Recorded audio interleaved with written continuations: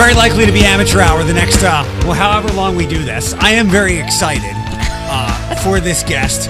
She used to do radio, and the reason I say that it's amateur hour, I don't know if you remember how to do this thing. I don't. I'm speaking into the microphone right now? Yeah. Okay. Do you feel naked without headphones? No, actually, I didn't. I never liked headphones. Really? I always thought that was very artificial. It is. So I like being unheadphoned or naked? de-headphoned or naked ears. I like it. it. That familiar voice is the voice of Mary Beth Zolik, former host where I used to work, where you used to work. Yeah. And now you're legally allowed to come and be on the podcast. Yeah, I'm footloose and fancy free. We'll get to the fun stuff like lions. Oh gosh. Tigers. And Pistons? Yeah, just put a stake in my heart and all of those. Do we need to ask you Michigan football too? Yo, sure, why not? Go ahead. Bring it all on. That'll be the fun stuff. That'll be the real pain and the real agony. Yes. Forget about all the cancer you've been through. All your teams are awful. They're all, every one of them. Every one of them. I wanted you to come in because it is sports season. But you told me that you're going to be part of the. I always flip flop the two. Me too. Lymphoma and Leukemia, or Leukemia and Lymphoma Society Light the Night Walk? The Leukemia Lymphoma Society Night. See, I get those Light backwards the too. It's Light the Night. Yes. So you're going to be a part of that. Are you the MC or the host? No, just a contributor. Okay. Want to tell my story, get people excited, go on out there, have a great time down at Promenade Park, October 14th, Sunday. Get there between 5 and 6, have some food and whatever. Bring your kids, lots of fun things, and then help those of us who are thriving and surviving and all those things celebrate where we are. Take time to think about the people who haven't had as good of success as, say, I have and maybe some others, and be there as a support system for those of us who still need a lot of people out there raising money to help fight the cause and fight cancer. October 14th. Yes. At night. At night. It's a unique walk, and there. I think there's glow sticks, or do they release lighted balloons? You get those big lanterns, the Okay. Chinese lanterns, and they're in different colors depending upon who you're walking for, or whether you're walking for yourself. And 5,000 people with all that lit up, right, walking around Promenade Park is a pretty cool event to see. Mm-hmm. Yeah. And you don't even have to finish the walk if you don't want to. Right. I don't know that I've ever finished a walk. Yeah. I go out and I walk a little bit and I talk. It's more of a social thing. Yep. And more of a support thing. Agree. So, That's what I tell people for the Out of the Darkness walk that I host is 8 days prior to that. And there's a walk. We used to be at International Park, and it would go around the restaurants, but now we're over at Promenade. And it's a walk, but yeah, it's a support system. It's right. Anybody that suffers from anything always feels like they're the only person that's absolutely. And it's great to go out to these things and go, oh, hey, like you had that, and then you relate with these people, and it picks your mood up. Yep, it's all and it's things like who's your doctor and where was your treatment and how long was it, and so many, and you can learn a lot. You really can learn a lot from other people who say, make sure you check out this and make sure you ask your doctor about this. So it's not only to just show your colors, as it were, because I think the colors are white, gold, and red for the lanterns. Okay. And but it's also an opportunity to just come out and meet other people going through a lot of the same things you are, and you really feel like I'm not alone, and that's key. So I remember when I started in 2013. You were frail. I was, yeah. And I was like, what's going on? Yeah. Obviously, I can figure it out it's cancer. But then somebody explained your situation, and they were like, she's going to be great, and you. We're not. Well, that was the first. That was my first bout with it, and things were good. Chemotherapy worked like a charm, and I thought, okay, I'm done this cancer thing. Let's move on. But cancer is Can I use bastard on a podcast? You can use any word you want. Cancer is a sneaky bastard. Insidious. Yes, it's just, you can't trust it. I just saw an interview with Olivia Newton-John. Yeah, her third time. I know. And this one has been very long, like 10, 15 years maybe. And you just say, wow. When you make it that far, you'd like to be able to think, okay, I'm beyond, I'm done. But it's like you said, an insidious disease that we need to do something about for any kind of cancer for anybody anywhere. I like to call you cancer's worst enemy because you've beaten it twice now. Twice now. I know. And, so you're in remission. You're in remission? I am, yeah, you can say remission. Right now I'm cancer-free. Okay. I never say cured because I just don't trust that word enough yet, but I've been cancer-free for 2 years, and my various oncologists here in Toledo and at the Cleveland Clinic are very happy about that. And so I've been doing podcasts for the Cleveland Clinic. I'm going on a sort of a seminar roundtable. I've been invited by a drug company to come out to Wyoming, Jackson Hole, Wyoming for a weekend to talk. Yeah. The hot town of Wyoming. Well, it's funny. It's an Italian drug company. And when they first called me and I went, an Italian drug company? Are we going to Italy? Is that, you want me to go to Italy to talk about this? I said, no, we think we're going to keep it here in the States, and they'll send their representatives over, and you're going to go to Jackson Hole, which is a lovely place. It's in the Grand Tetons and near Yellowstone, and it's supposed to be, like, I've heard from a couple of people, my favorite place in the world. But you were this close to Sicily. I know. I was. Oh, yes. If I had my choices, I'd probably still pick Italy. But this is going to be lovely. I have a nephew who lives there, so we're going to do some family time, and I'm going to talk about all that I went through with my second time around with cancer and having the need for a clinical trial. Well, that's what we're going to do here on this very popular podcast. So was it leukemia or lymphoma? I had non-Hodgkin's lymphoma. Okay. So I think it was your partner. The only thing that's off limits here are the people that we used to work with. I don't say their names. Okay. Your former partner told me, I think, and I don't know if it was the second time you got it, but when you got it the first time, they went with like the standard of care, chemotherapy, as opposed to the more aggressive kind, because they figured that standard of care stuff would just take care of it and you'd be good. Right. But then the motherfucker came back. Wow, you can use that word? It's awesome. There's no commercials. We can curse. We're not regulated by the FCC. Nobody comes here and says, you know what? You went a little long on that podcast. I'm going to need you to cut that down by 30 seconds. It's great. It is. It's this awesome. is really beyond words. Yes, so it came back, and my standard of care, which was a stem cell transplant, did not work. So this was 2016 sometime? Yes, correct. Let's do do you remember the month when? Yes, I was diagnosed in like February of 2016, and then I started a rather rigorous course of getting prepared for a stem cell transplant, which occurred in May of that year. And in July of that year, the CT PET scan showed my cancer hadn't budged an inch. It was still there. So then I really did panic because there were no options. I mean, I just didn't know what I was going to do. Tell me how distraught you were. I was very distraught. I mean, I was actually thinking of my own demise, and how do you tell your children that?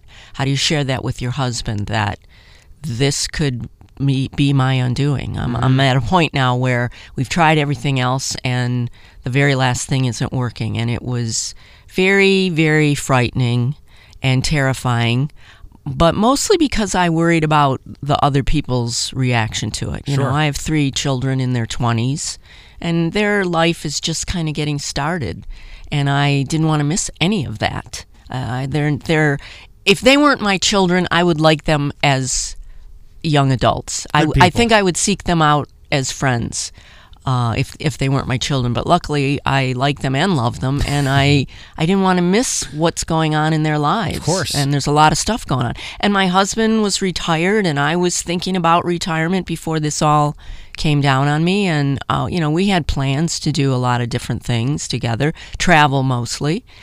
So I just wasn't ready to cash it in. I remember you had also told me at some point, you were the kind of person, and I've mentioned and written before, that when my mom passed away in 2015, I somehow stumbled into you being this big sports fan, and we connected instantly in that, like 2+ years after I'd started working there. And you told me you're one of these people that has a National League team along with their local team. And the Red Sox, right? Right. Well, because my husband's a Red Sox fan, so. But you like the Cubs too, right? I do. So also in that year, yes, like you could not die before you saw a World Series. Right. And so now, even bigger burden. I'm stuck with the Lions, and we'll get to that. I've never seen a championship in my lifetime. If they play like they did Monday night, they might kill you. They might kill all of us. I might kill them because so dreadful. You were at as distraught as you could possibly be. Yes. What was the first glimmer of hope? Did you get a phone call? You talked about the clinical trial. Right. First, there are a couple of things fell into place for me.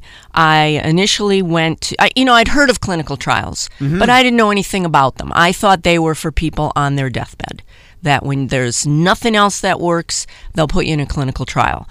I now know that's not true. They use clinical trials each and every day on people who are going through a lot of different things, not just cancer, but you can be reasonably healthy and still be in a clinical trial because they learn from that. Anytime they can learn from that. So I said, I need to maybe find a clinical trial. Maybe that will be my savior. So how do I do that? What do you do? Google. Well, you do. Clinicaltrials.gov. Yeah, there you go. And there's gobs of them, pages and pages for all different kinds of things. You just plug in your illness and pages and pages of clinical trials specifically for you come up. Now, for the ordinary person like me, you look at these things and you go, well, how do I know which one to choose? Right. That's kind of, some of them have different components. There's a lot of math and chemistry involved, and it was way over my head. So I had to start calling in some experts. So I actually went to the Leukemia Lymphoma Society website, and luckily they have a clinical trials navigator with a phone number you can call. That's awesome. And actually talk to a person, which is great for me. I don't like to have to text all the details of my illness. I'd rather just give somebody that information over the phone and then they tell me what to do. And luckily I found a person. Her name is Peg. I've never met her, but we're on a first name basis. And she said, I'm going to send you the clinical trials I think specifically apply to your illness. She said, I can't choose it for you, but you can go through it and find the one that's nearest to you. So I did. There was one in U of M, there was one in Detroit, there was one at the Cleveland Clinic, one in Chicago. I mean, I looked as far afield as Dana-Farber in Boston, Tampa, Florida, and I started calling all of these or emailing anybody who had any connection to these trials saying, I think I might qualify. Can you help me make the next step? And a couple places called me back and talked me through it. I actually was already a patient at U of M because of my stem cell transplant. I contacted them. They had the clinical trial, but it was already closed. Okay. I missed it by weeks. Did you feel like you were like going after a job? Really, I think getting into Harvard would have been easier for me than getting into a clinical trial. So then I said, okay, if not U of M, let me talk to the people in Detroit. I went to Karmanos in Detroit. I talked to my local oncologist. He said he knew someone at the Cleveland Clinic, place to call for me. I had an appointment the following week, and pretty soon they put me on a list, and they said, Mary Beth, you're number 3 on the list. And I went, okay, that's not bad. And then they called me the next week, you're number 2 on the list. And then the next week they called me and said, you're number 1 on the list. At this point, where had your health deteriorated to? I have never had a symptom in my life. I wasn't feeling anything. I was only going on PET scans and CT scans alone. That has to be hard as like just a person to reason. I feel great. Right. I'm going to die. Right. At least if you feel like shit. Right. Like, you go. It may like 1 + 1 = 2. Right. But in this case, 1 + 1 No. equals 1. Yeah, that was really hard because I'm like, my body is betraying me. Right. I feel like I can, do whatever I need to do or have been doing. What's going on inside of me? What's happening there? So yeah, that was very hard. It's very hard. I imagine it's very hard for people who don't feel good. You're right. They just go, oh wow, but okay, give me the treatment because maybe this will help me feel better. But I knew at that point the treatment was going to make me feel worse. Right. So there is that point when you're signing off on the consent form and you read all the things that could happen to you.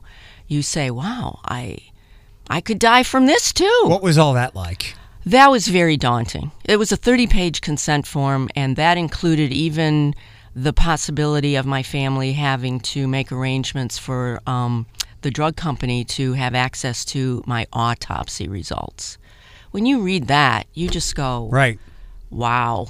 This is one thing when I'm dealing with it, but now the thought process of my family having to deal with it in case this clinical trial goes horribly wrong, very daunting, overwhelming almost. But then, you say, I'm my back's against the wall. I have no choice. Mm-hmm. I have to go through the treatment because I need to, I need to take my chances. Yeah. And so that's what I did. And turned out, so far anyway, all is good. Oh, we're not done. We're still walking through this. Like I said, Okay. we can do this forever, huh? Wow. Oh, we're going to take a commercial break. Hold on. Let me do the T's correctly so I get you to listen to after the commercials, right? Okay, gotcha. And talk about the contest that's coming up that no one's going to try to play, right? That too? I'm here. Can I play? No. No, you can't. Okay.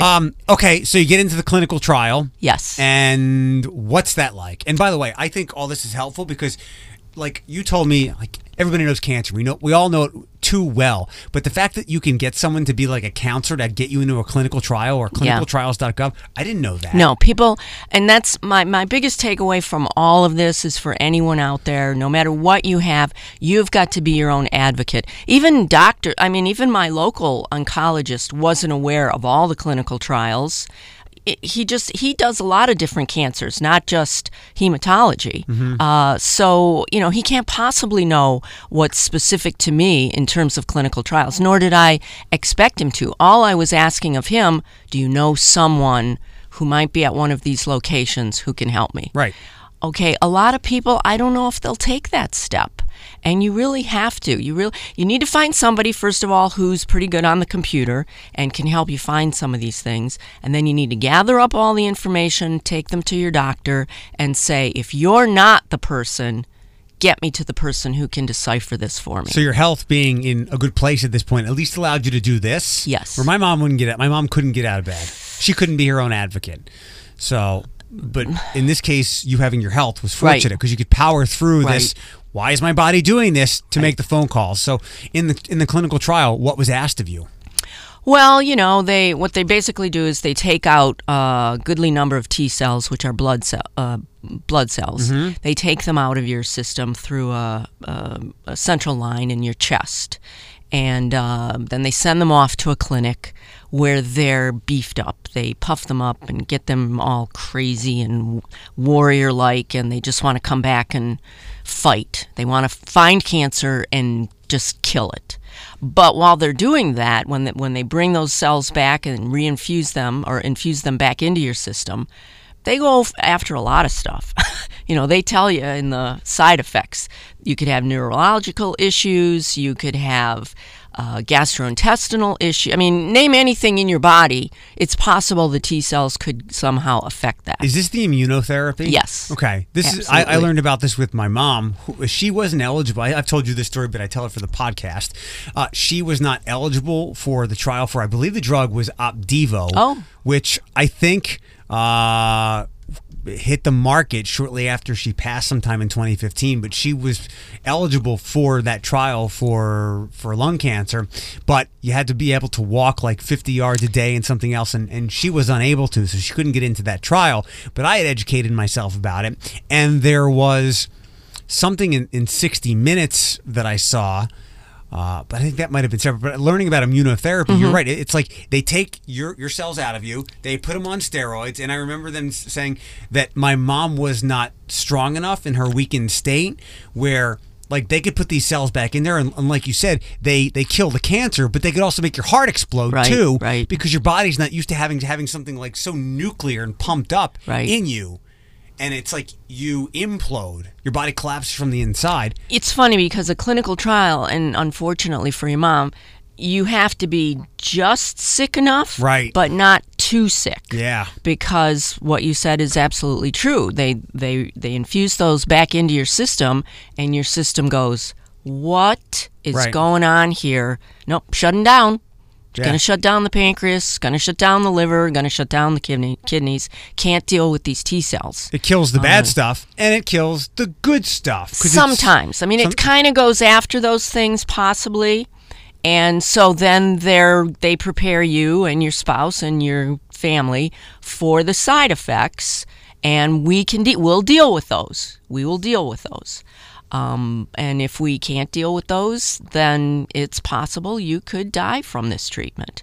So that's why I say it was very daunting for my husband and I to make the decision, do I want to do this or don't I want to do this? Did they give you like a percentage? Yes. It was like 60 in favor, 50 not so good. As opposed to 0. Right. Right? You're right. Yeah. I mean, I know that's daunting. It is, but you go, I'll take my chances with 60%. Yeah. I'll take my Over chances. 0. Yeah. Right. So what did you...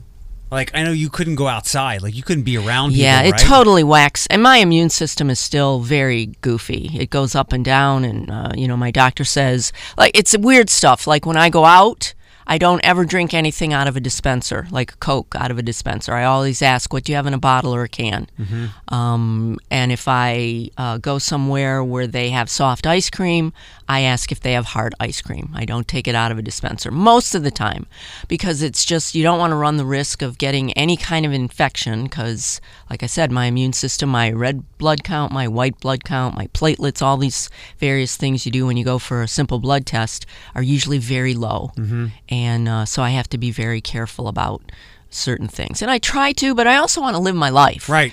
So when they tell me I can't have soft ice cream and I'm somewhere and everybody's having it, I'll have it, and I say I'll take my chances. And you know what? How clean are those bottles anyway? Absolutely. Absolutely. So you had a weakened immune system. Did you? What were some other side effects during the immunotherapy? Well, when I first was infused with the T cells, and this was on January 1st, 2017, and nothing happened. Nothing happened for a whole week. Nothing happened. Like you didn't feel anything? Or nothing. There was nothing on any scans? Nothing was going on. They were checking me. Actually, I take that back. I had the infusion on December 27th. Okay. And then on December 31st, I called my husband and said, good night, Happy New Year. I'll talk to you tomorrow morning. You were at the Cleveland Clinic? I was at the Cleveland Clinic. By yourself? By myself. He was here in Toledo, but he was coming the next day for New Year's Day. And the next day, New Year's Day, he got a phone call at 6 o'clock in the morning. Mr. Smith, we need you to come to Cleveland Clinic.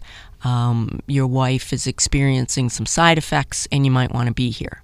So he, right away, gets in the car and he's driving. You might want to be here. Yeah, you might want to be here. Translation for she might be dead by the time you get here. Well, she's experiencing a side effect. We think we have it under control, but you might want to be here. And what had happened is I had gone into sort of a catatonic state. I just sort of checked out. My neurological system went, whoa, what's going on here? And I was laying in the bed, eyes open, looking at the ceiling, but unresponsive.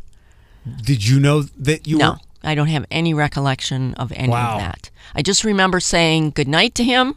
And that was it? Went to bed and woke up 2 days later. Holy shit. And looked at him and said, oh, Happy New Year. And he went, no, you missed the New Year. The New Year was yesterday. So nothing had happened until then? Nothing had happened until then. I went a whole week with nothing. Nothing had changed in any of my blood work. Nothing had changed. My blood pressure was still the same. My heart rate. It was as though I said to the nurse, it's not working, is it? It's not working. Nothing is happening. And she said, we don't know. It's a clinical trial. You just have to, we're very patient and we'll wait and see. And boom, stuff happened. And so then after that, I was very weak. I was in bed for a couple of days. I had to be in ICU for a couple of days because my blood pressure got dangerously low. Things were just going really weird in my system from all of this. And but then like a week later, they discharged me from the hospital and said, go home and rehab. And they put me in rehab to get my strength back up and tried to get my strength back up. I got to get a marijuana prescription and didn't do a darn thing. Really? I was very, very disappointed. It didn't do anything. Had you ever smoked it before? I think once when I was in college. I'm not really much of a smoker. Right. So that way of doing anything never appealed to me. Right. I preferred a nice stiff drink Me instead. too. So it just a lot of things were going on. I lost a lot of weight. I lost about 35 pounds because I wasn't eating. I wasn't moving around. I was really very debilitated for a very long time. A very long time. But it was working? Yes. Every CT scan I went for every 3 months, PET scan, CT scan, showed no sign of cancer. No sign of cancer. So the trade-off was like, okay, I'm weak and debilitated. Occasionally I need a blood transfusion. Sometimes I need my platelets boosted with Neulasta. You've seen the commercial on TV where they put the thing on your arm and send you home, and the next day it gives you your dosage. Every so often I had to do that just in order to keep my immune system somewhere within close to normal range, although my new normal is not normal anymore. And it took a long time. It took almost 6 months to 8 months to 9 months. I mean, I wasn't really back to normal till almost like the holidays last year, where I felt like I could go, and we actually took a family trip to see other family in Rhode Island for Christmas. And that was my goal. I want to go to Rhode Island for Christmas. We came to see you in the fall, I think, or summer. No, it was like July. It was July. It was shortly after stuff happened. And you moved into the new house. Right. And you seemed good. It seemed like you had turned a corner and you were in the stretch run. Did I look good? Because Yeah. I know a lot of people have said how different I look today compared to how I looked, let's say, a year and a half ago, or even a year ago. I got the sense from you that you felt like you had turned a corner and like you saw the finish line. Yeah, I think I was thinking, okay, I've had now 2, 3 CT scans, and they all showed there's no cancer, no evidence of cancer. And I was thinking, okay, we just need to get my system back to normal. Right. And that's pretty much where I've been since then. Let me ask about the scans. So from the first time they scanned it with this whole trial thing to the second time, like in that 3-month period, did it go away completely, or Completely. did it just wow? Complete response is the way they term it. Complete response. And you can have a partial response, and they would have been very happy with that, as would I have been, because that would have made me eligible for yet another T-cell infusion. Mm-hmm. So I thought, well, if the first one is partial, at least I can do this again. Why you would want to? I mean, it's so daunting, but you go, at least I could do this again, and maybe that would completely take care of it. First time out, the doctor came in and said, complete response, Mary Beth. That's miraculous. It is miraculous. Why? Truly miraculous. Why, I guess colloquially, why commonly do we not say that we've beaten cancer? And I know that it takes some lives, but when we have something like this immunotherapy now, and I know that it could come back. Absolutely. But man, the fact that it just went away. Yeah, it's not there. Is stunning. Yes, it is. It's remarkable. It's I'm often at a loss for words to describe why it worked for me. 60% of the cases, yes, but 40% of the cases, not so much. Now, did it not work, or did it kill those people? Do you know? That I don't know. And I don't know if maybe some of them had a partial response, and that was as good as they were going to get. I really don't know. The drug companies aren't really forthcoming with letting you know what happened to other patients. They don't. The drug company doesn't even often let me know. I would like to know, are there T cells still in my system? Mm-hmm. Because they did and they have to come up with a better word for a spinal tap. Those are 2 words that should never be put in the same sentence. What would you call it? Just fiddling around with your back, trying to get some fluid out of it. Yeah, that doesn't work either, and it's way too long and involved. Maybe they tried that, and they're like, "How about spinal tap?" It's like, ooh. They took quite a bit of my spinal fluid, sent it off to a lab somewhere initially to see if indeed I did even have T cells that were doing what they were supposed to be doing. Mm-hmm. Obviously they were. Because it's a clinical trial, they don't even know how long the T cells stay beefed up and pumped up and continue to do what they need to do. Right. So I would like to know that, but that information I'm not privy to, and I don't know how to go about getting that information, because when I talk to the folks at the Cleveland Clinic, they don't know it either. Who is the drug company? Do you know? Yes, it's now that you Kite. Well, I would suggest you either buy them or get a job there. It's probably the only way you'll get access to your own. I'd have to be working on the inside somewhere trying to get my my information and just saying, well, what else do I need to know? What other things can I do? So how standard of care is that immunotherapy now for leukemia and what you had and maybe other cancers as well? As of last fall, it is now standard of care for the type of non-Hodgkin's lymphoma I have had, and also for certain types of children's leukemia where the success rate is like 90%. Great. So it is now an option that you can say to your doctor, for example, I have non-Hodgkin's lymphoma, large B cell. I don't think I want to do the stem cell. I think I might like to go right to doing the CAR T, it's called, C-A-R-T. Now, I don't know if they give you that option. They still like to work with the standard of care process, but at least it's an option at some point if you need it.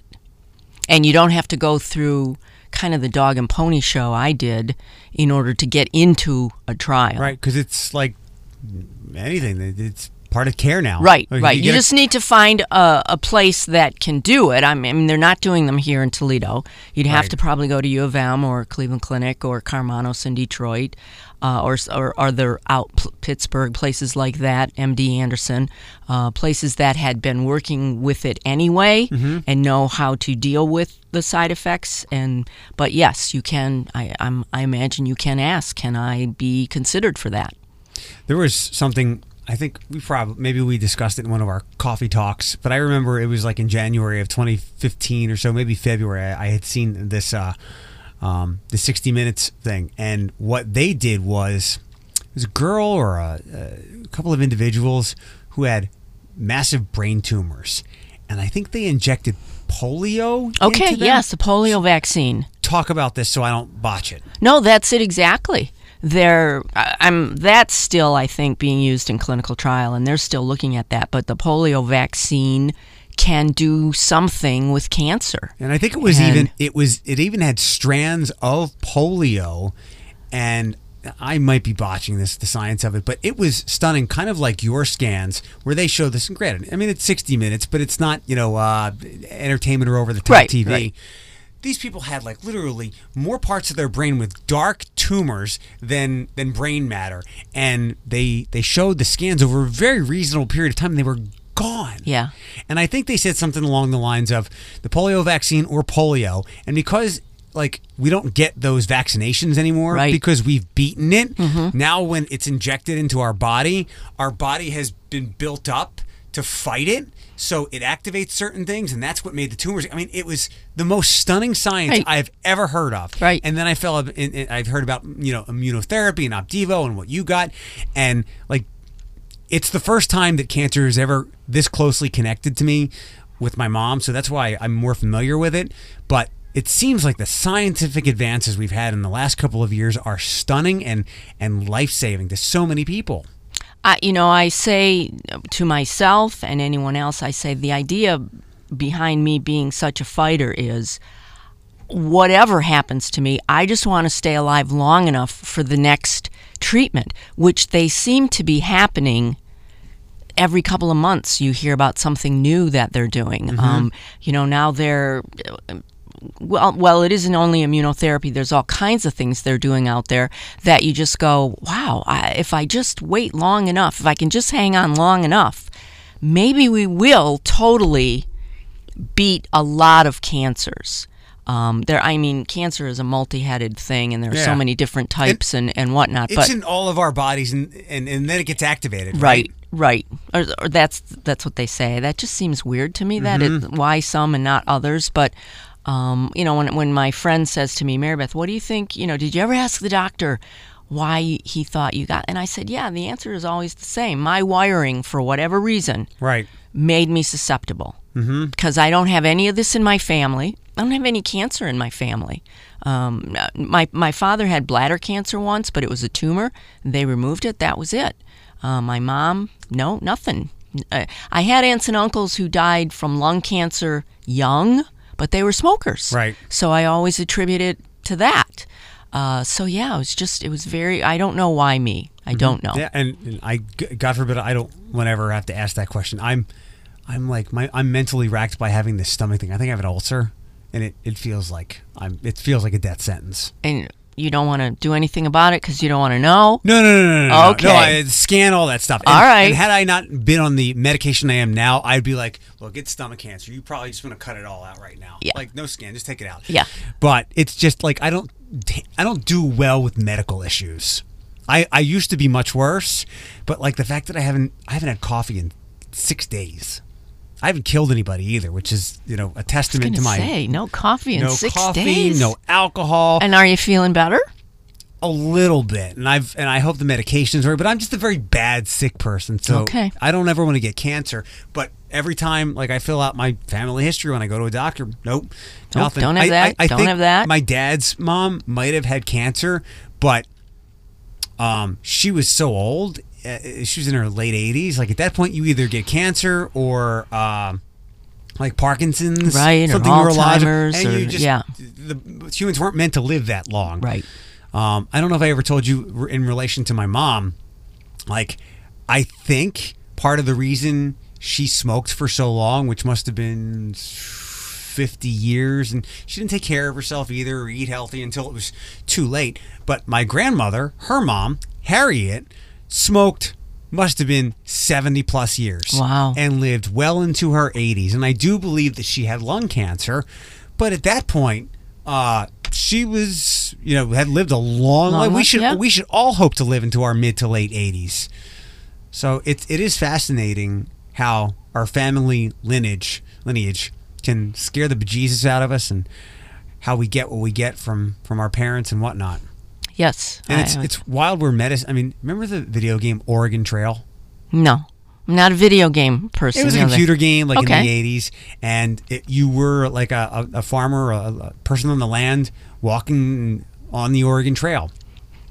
And it sounds like I would like it. Okay. It's a fun little computer game. And there's even internet jokes now that you would like.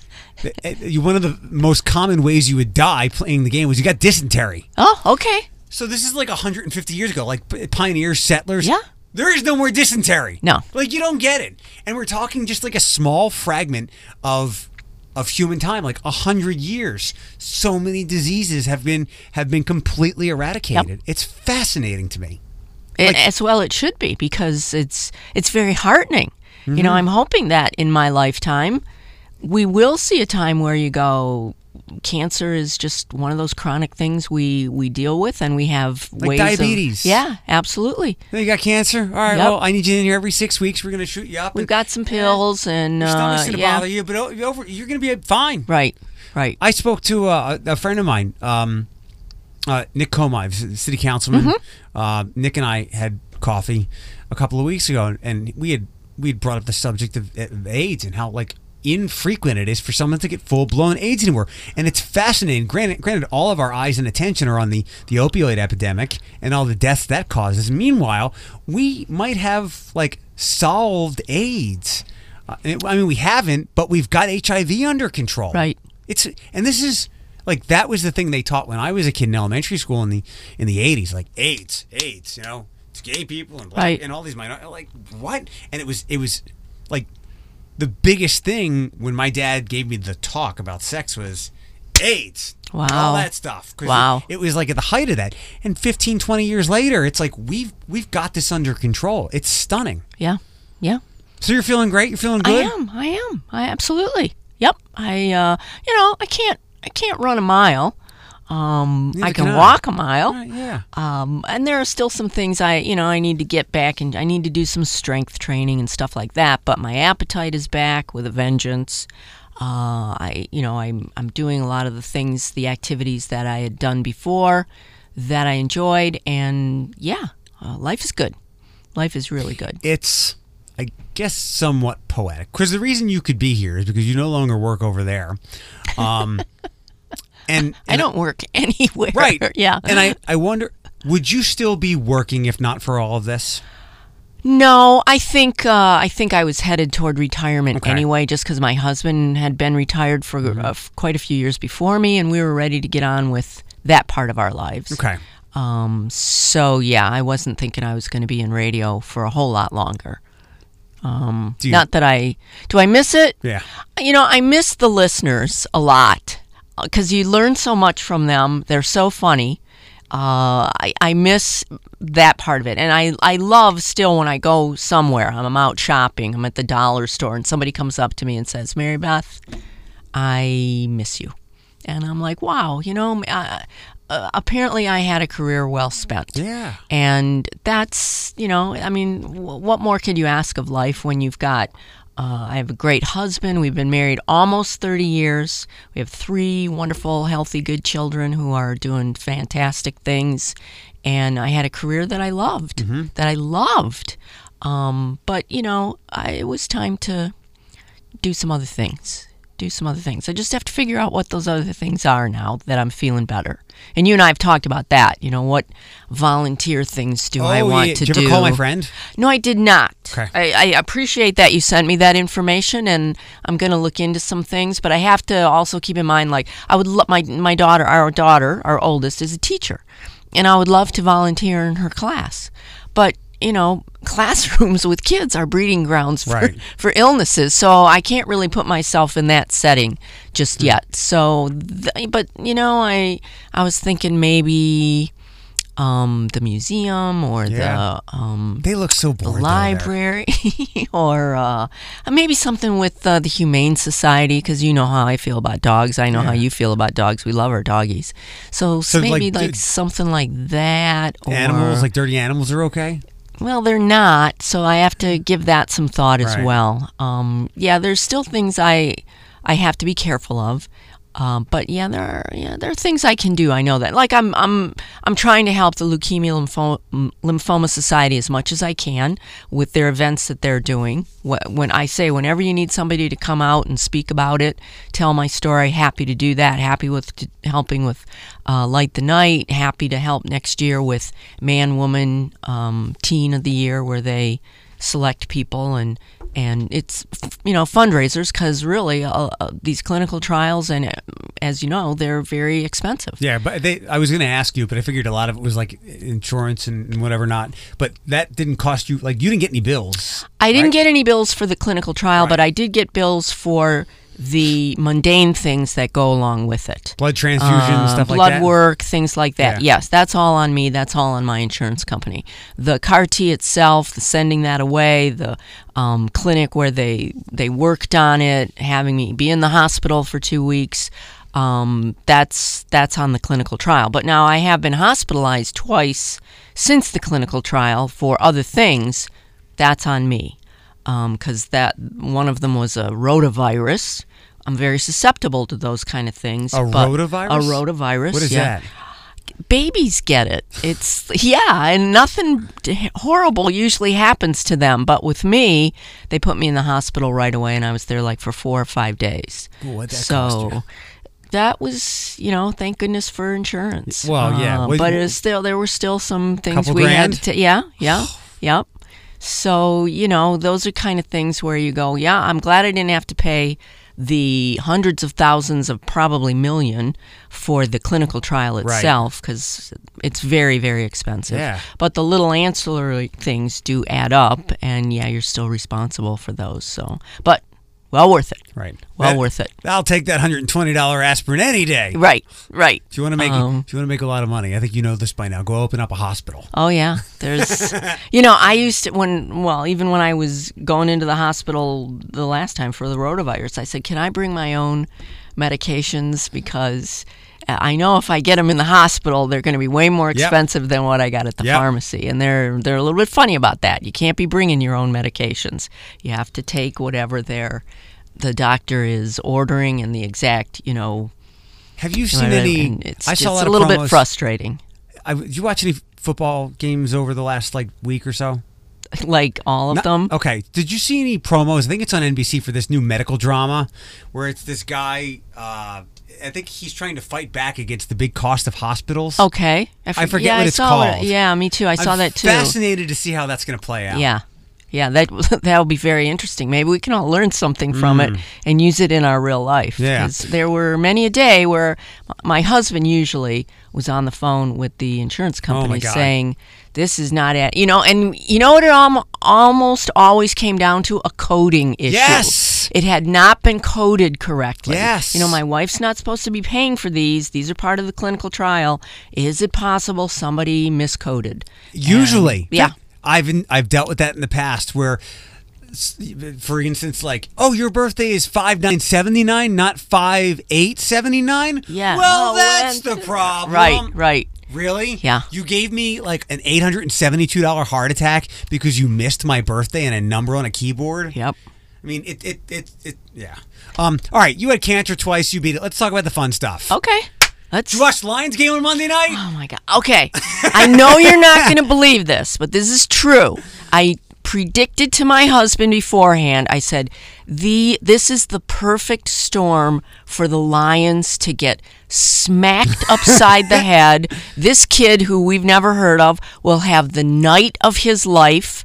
He will beat the Lions, and it will be a drubbing, and it will be so embarrassing because it's on the big stage, Monday Night Football, and that's exactly. And my husband said, honey, you're overthinking it.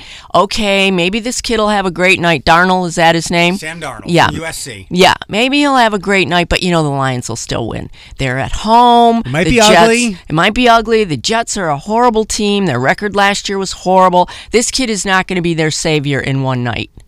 Well, whose prediction was right on that count? By the way, mine. You know this, but I did tell it for people listening. There's nobody I'd rather talk sports with besides you in this entire area. I hate sports discussions because they're so irrational, but not with you. Well, I'm a realist. I'm a fan, but I'm a realist. I have to say, having moved to Detroit in '99, so I have been in and around this area for a better part of the last 20 years. And there's only one game, and I've watched so many Lions. I followed them. I did sports talk radio in Detroit. There's only one other game. Granted, the Lions have had some heartbreakers. I think it was just a couple of years ago. They kind of shit the bed against Baltimore and the Giants in back-to-back weeks, and they missed the playoffs. There was a field goal here and there. Like, there's been games like that. Mm-hmm. Well, was it the game with Aaron Rodgers where he threw up the touchdown? The Hail Mary? Yeah, at the very there's end. There's ones that happens. But it always happens. I know, the Lions. but I'm talking about like kids shouldn't watch this kind of beatings. There's only one, it's emotional torture, yeah. And I don't know. I really don't know why people stick it out. But there's only one other game that I can remember like this, because this was embarrassing. I cannot believe. How much of the game did you watch? All of it. I cannot believe Detroit Ushers, and maybe they were trying to send a message. You're not allowed to move seats in stadiums. Mm-hmm. That's like an old thing. I can't believe they let all those Jets fans move so close to the field. Yeah, that was pretty weird. And did Jets chants? Yeah. That was kind of wild. I was going to say, wow, they must have spent a lot of money for those tickets. Yeah, they weren't there early in the game. Because they were very visible and very vocal. And then at the end of the game, they were the only people there. Yeah. Because all the Lions fans had left with their heads hanging low once again, going, why do we do this week in and week out? Mm-hmm. We can't help ourselves. There's only one other game where I remember that was that embarrassing, and I want to say it was 2004 or 2000, Thanksgiving of 2004 or 2005. Okay. I believe they were a pretty lousy team, but they got annihilated by Peyton Manning on Thanksgiving. Okay. It was like a 54-7 game. Do you remember that one? I don't specifically, Okay. but it doesn't surprise me that it did happen. Yeah. That just, It was on the big stage, they just seemed How to... about any stage? Okay. Yeah, well, they were 9-7 last year. Yeah. Were they? Yeah. 9-7. So they didn't fail the whole season. They gave us a little bit of hope, but it just seems, the minute I heard it was Monday Night Football, I went, oh no. And the minute I heard it was this kid, youngest rookie ever. 21 and some months old. I went, oh no. He's just going to have the night of his life. And he did. Mm. People were all over Patricia after the game. Whatever. It's one game, but I like to look at it this way. It's been like almost 10 years since they were 0-16. When they were arguing. Has it been almost 10 years? About that. Is that true? About that. I think it was 8. I thought it was the year before last year. It feels like that. Oh, gosh. Yeah, okay. But it's been a while. And during that time, they were one of the 3 or 4 worst franchises in the league. And it's taken them that long from Jim Schwartz to them then Jim Caldwell. I feel like there's somebody else in there. Like, they got to mediocrity. Now they're like in a really bothersome spot where it's 7 wins, it's 8 wins. Yeah, you know, right. you get to the playoffs one year as they did, and then they lose. They're right in the middle now, like where the Pistons are at. Yeah. And it's frustrating, and that's why when people are like, we shouldn't have fired Caldwell, he just got us to the... Yeah, but it's like you want to get to the next level, and you hope that Patricia can do that. And there's no way Stafford will play this bad again. Not No, this week. but I've heard some interesting theories. I Okay. heard that Patricia is not on the same page with his veteran people, Could be. and that they're not liking him a whole lot. Guess what? The veterans stink. Well, okay, there is that. There is that. Then you just say, well, what have you done for us lately anyway? Right. I heard that because Stafford is so highly paid, they haven't been able to surround him with quality players. Yep. Okay, and I get that because isn't he the highest paid quarterback in? Well, he might funny. be. Since he signed that deal, he's become like the third or fourth because Okay. of like Aaron Rodgers, Matt Ryan, Jimmy Garoppolo. Here's why the Stafford thing is a hang-up. Because he and Ndamukong Suh were drafted when you could, under the previous collective bargaining agreement, where you could basically, you were forced to pay rookies this exorbitant amount of money. So that established a baseline. Rookies coming into the league now are slotted. So they get a maximum amount, and there's very little to negotiate except for like some detail language and nuance. So Matthew Stafford came into the league without ever playing a game and was richer than 3/4 of the league. So he was never going to make less than that. It was always going to go up and up and up. Okay. So, but the salary cap keeps going up. Okay. Well, those are the things that I've been hearing when I watch sports shows lately, that they just say, he's not surrounded with good people. They're not, but they should be good enough to look better than they did Monday night. I was shocked. They should be good enough. I mean, they're in the NFL. They're good enough to not look like amateurs. Like the Patriots were playing them? Yeah. It just, it really was embarrassing. And they said at the end of the game, it appeared they had even given up. Yeah. So that makes me mad because they're making boatloads of money, and okay, at least, give it more than your all. Because you're playing a game that you love and you're getting gobs of money to do it. So at least put on a better show. I can't believe they left Stafford in as long as they did. But they brought out, is it Matt Castle? They brought him out. Yeah. And he threw an interception. Get in on the party. It just wasn't. I was nervous the whole day. And my husband, around about the 6 o'clock hour, he said, "You getting ready for the game?" And I said, "I am, but I'm nervous." And he said, "You're being silly. You're just being, it's going to be, the Lions are going to win. It's going to be 18-15. It's going to be ugly, right. but the Lions will get a win. The kid will be good, and the Jets fans will be happy enough that the kid was good, but the Lions will still win." And I went, "Oh, I think you could be mistaken. You've had too many years watching the Patriots, and so you know what good is, and this ain't it." My only doubt is that while Mr. Ford passed away and his widow is overseeing things and different kids are now watching it, there's a new GM, it's still the same family, and a family that's made a lot of incorrect decisions for decades. Yep. For decades. The other thing about Matt Patricia, I didn't realize on Bill Belichick's tree of It's coaches. pretty poor. Yeah, they haven't done well. So that makes me a little nervous. You know what I was kind of surprised by? Like, were you aware of him before the Lions brought him on board? Yes. Okay. I was wondering, as he rose up the potential head coaching ranks, what he was going to look like as a head coach. I mean, physically. Oh. And he was a little less unkempt when I saw him at like press conferences and stuff. And then remember the thing with the rape allegation? Yeah. Like he I was shocked he was backwards hat and scruffy beard on Monday night. Yeah. One of the sports people gave him a description and said, he looks like the guy who should be at your local tavern serving up Guinness. And I don't care what you look like. If you're a good head coach, I mean, look at Bill Belichick. I know. He looks homeless. And he does. He just has so many sweatshirts with the sleeves cut off, and he's perfectly happy with that look.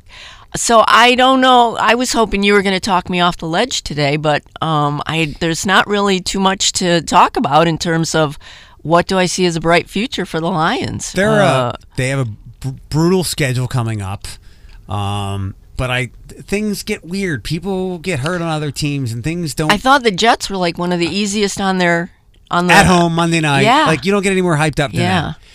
They'll win. I mean, the schedule's tough, so I would say at bare minimum they win 6 games, and that would be a bad season. But they're just a mediocre team now. They win 7. I mean, maybe that game, instead of winning 9, because they lost Monday, maybe they win 9 instead. Maybe they win 8 instead of 9. But we'll see. Okay. Well, I mean, it was a gut punch for sure. When did you bail on the Tigers?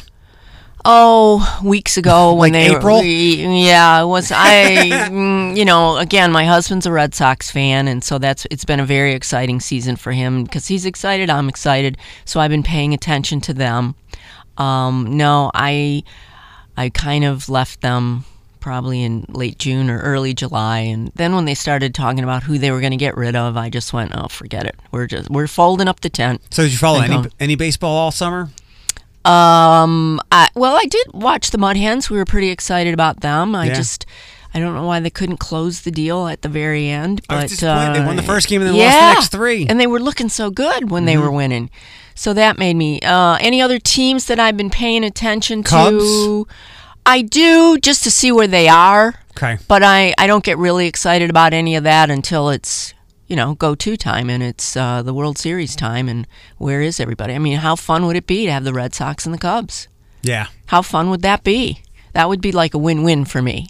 It would be I think, good for baseball fans across the country.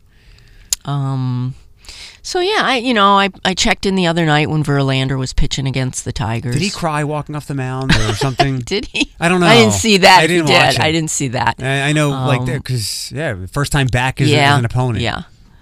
So yeah, those are that. And I pay attention to the Pistons. All right, that's the last thing. Okay. Almost. Well, other than Michigan. Okay, we can do that. All right. So Pistons. How am I feeling about it? Pistons, I guess camp starts in a couple of weeks. Season usually starts around Halloween. Mm-hmm. You can never count on a full season of Blake Griffin because he's always getting hurt. I wish you hadn't said that, but okay.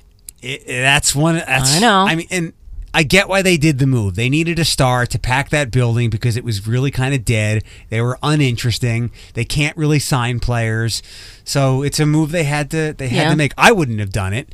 I would have tried to build a team another way. And then you had Stan Van Gundy, who I think is a wonderful personality, but he was and probably a good coach, but a bad GM. He was making moves for the next coach and gave away some picks. So it's same with the Lions. Like the Pistons are squarely in the middle, at the 6th or the 7th or the 8th seed. How do you feel about them this year? Well, I'll take that. I'll take 6th, 7th, or 8th because at least maybe then they'll be in the playoffs. But I hate to see them get swept. No more LeBron. Well, this is true. But we got Kawhi Leonard in Toronto now, and they're going to be a good team. Yep. Celtics are a good team. And the Sixers. Sixers are a good team, and then there's one other team. Who maybe else Washington. Maybe, or maybe Milwaukee or Indiana. See, this or one is why of those. I like talking sports. You know this stuff. Yeah. So I'm okay with them being at the bottom somewhere. I just want them to be in the top 8. That's all I'm at. Although, is this the year we switch to? No, everything's the same. Everything is the same. When do we go to that where it's just the top 16 players? Doesn't matter where they're from. They've just discussed it. Okay, so it's not carved in stone yet. Yeah. Okay. So yeah, I'm okay with that. I just saw my Fox is going to be running every one of their games. Okay. I'm pretty excited about that. So I watch all of those. I hope they stay, at the very least, stay entertaining. Stay entertaining and to do well. They have to stay healthy. Right. Well, that's key. Reggie Jackson can be exciting and win games. And then he turns an ankle and we don't see him for 6 months. Yeah, but Drummond, and Blake Griffin are that's a the definite top 8 team, maybe a top 6 team in the East. But 2 of them are frequently injured. Right, injured, yeah. So I'm a realist about them too. I'm semi excited for the season to start, as I always am. But then as it goes along and they lose to the Orlandos and I go, what are you doing? Right. Why can't you win these silly games? So we'll see what happens. All right, and Michigan. I don't follow college football very closely anymore, but I don't like Michigan fans a whole lot. Well, they can be pretty rowdy and rude, but so can Ohio State fans. You know, But they've won. They have. This is true. This is true. Michigan fans act very entitled for a program. They shouldn't anymore. It's been a long time since it's been quite a while now since they've had a really good rock and roll season. They're more like a top 15 team now. Yeah. Than I think that right now they might be 17. I mean, like overall. Yeah. Okay. Like prestige of program. Yep. What did I've heard some fun stats that Harbaugh is 28-12. Brady Hoke started 28-12, and I think since either 2003 or 2006 they've only beaten Ohio State once. I mean, it's not even a rivalry. Sorry to rub all this in. No, you're you're not telling me anything I don't know. The guy who got in trouble and got let go from the Big Ten Network because he said some very disparaging Braylon things. Edwards? Yes. He was a Michigan receiver. Right. I can't believe they let him go. Well, he told the truth. He did tell the truth. It's just, as I say to my husband often about, I say it's not the message, it's the way you delivered it. He was drunk. Okay, that never helps either. He didn't curse anybody out. No, he didn't. But he probably should have just kept all of his criticisms to Harbaugh, of which there's a lot to criticize there. I mean, they're just not getting the job done. But it's pretty tough though when you take on young players and you name them and you say what they did. I wish more people would do that in the professional. They do. They do pretty much. But it was kind of. I'm very frustrated with Michigan. I really am. It's just not the team of my misspent youth. Yeah, that's for sure. I hate to say this, and I don't know if there's ever been a discussion because I don't listen to sports talk radio as much as I used to. I listen to a lot of podcasts, but if I hear any college football talk, I immediately shut it off. Okay. There should probably be some resetting of program expectations at Michigan, and because, like I said, they're not the top 5 team that they were with Schembechler, and even for Lloyd Carr a little bit. And this discussion is probably happening at Texas as well. Mm-hmm. Yeah, I don't know what Michigan can do to be different about it. I mean, I thought Harbaugh was a really good recruiter and should have good talent, certainly as good a talent as they do at Ohio State.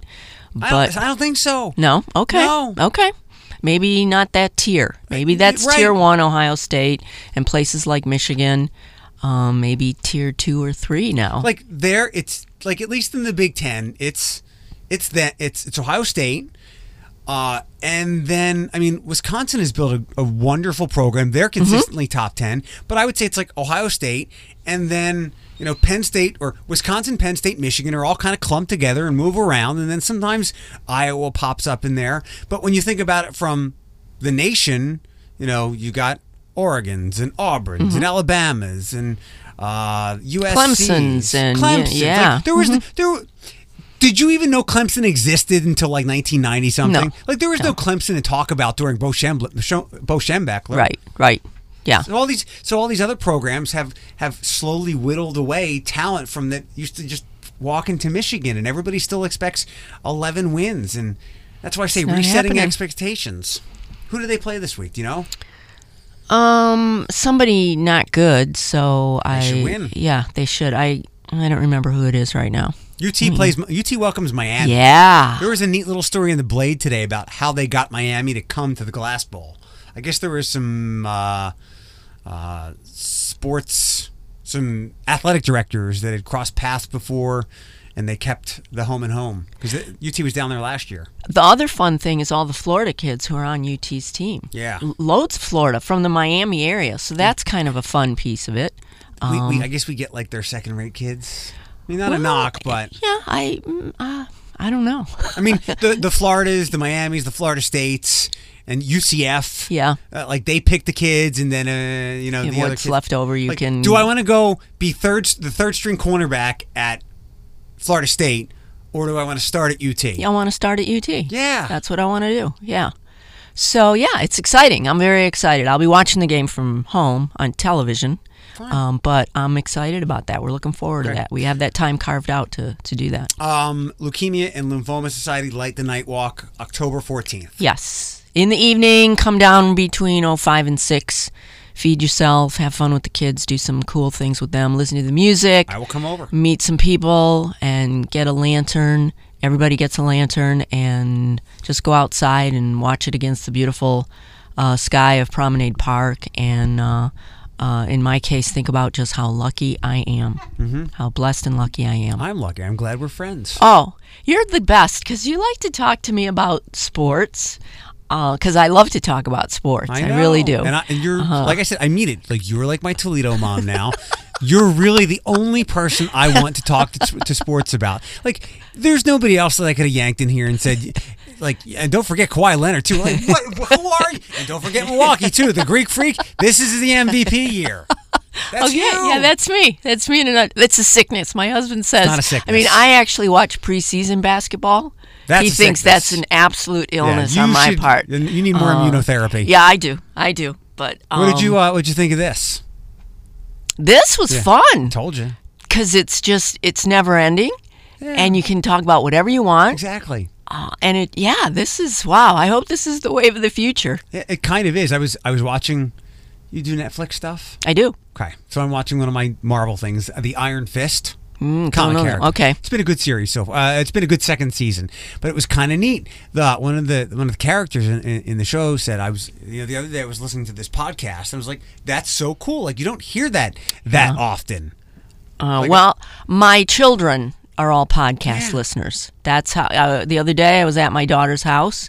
Her fiance was making dinner, and he had a headset in, and I said, "What is Zach listening to?" And she said, "Some sort of podcast, maybe about even what we might be having for dinner." And that's that's the way they get a lot of their information. Their music is, all streamed, everything. Yeah. I've seen in people, as I've tried to promote this podcast, the word podcast hasn't been as scary technologically as many people used to encounter with their VCRs. Wow. Is that true? Remember how people would be like, oh, yeah. Like 12 was blinking all the time. Like, and you never knew how to fix it. Or like, my dad would look at my iPhone and be like terrified. Yeah. Like that kind of scare. But like when you say podcast to people, like they get it. So somehow, some way, the word has resonated with people and they understand it without you explaining them. Like, and some of the things that we were asked or forced to do with what we were doing before. So podcast is not a scary word, and it makes my job easier and easier for anybody who wants to get something out there and do it. The tough part is talking about it, is talking on the podcast. No, not to me it isn't. No, because it's what we do. Yeah. I love to. You want to have me back? I'll be here in a shot. Okay. Whenever you want to come in. Okay. Well, thanks again. Thank you. Love you. Love you too. This has been a Cumulus Media and Q105 collaboration. 3 unicorns were harmed and lost their rainbows and horns in the production process. We use cookies for various purposes, like eating and flavor for protein shakes. And you have agreed to this and all other secret policies by enjoying the preceding audio content, which we highly encourage you to hashtag, subscribe, and share. You can click here for all other legal crap, and now hit skip intro to go to the next podcast. Just kidding, it's the see more episodes option in your app. Q105.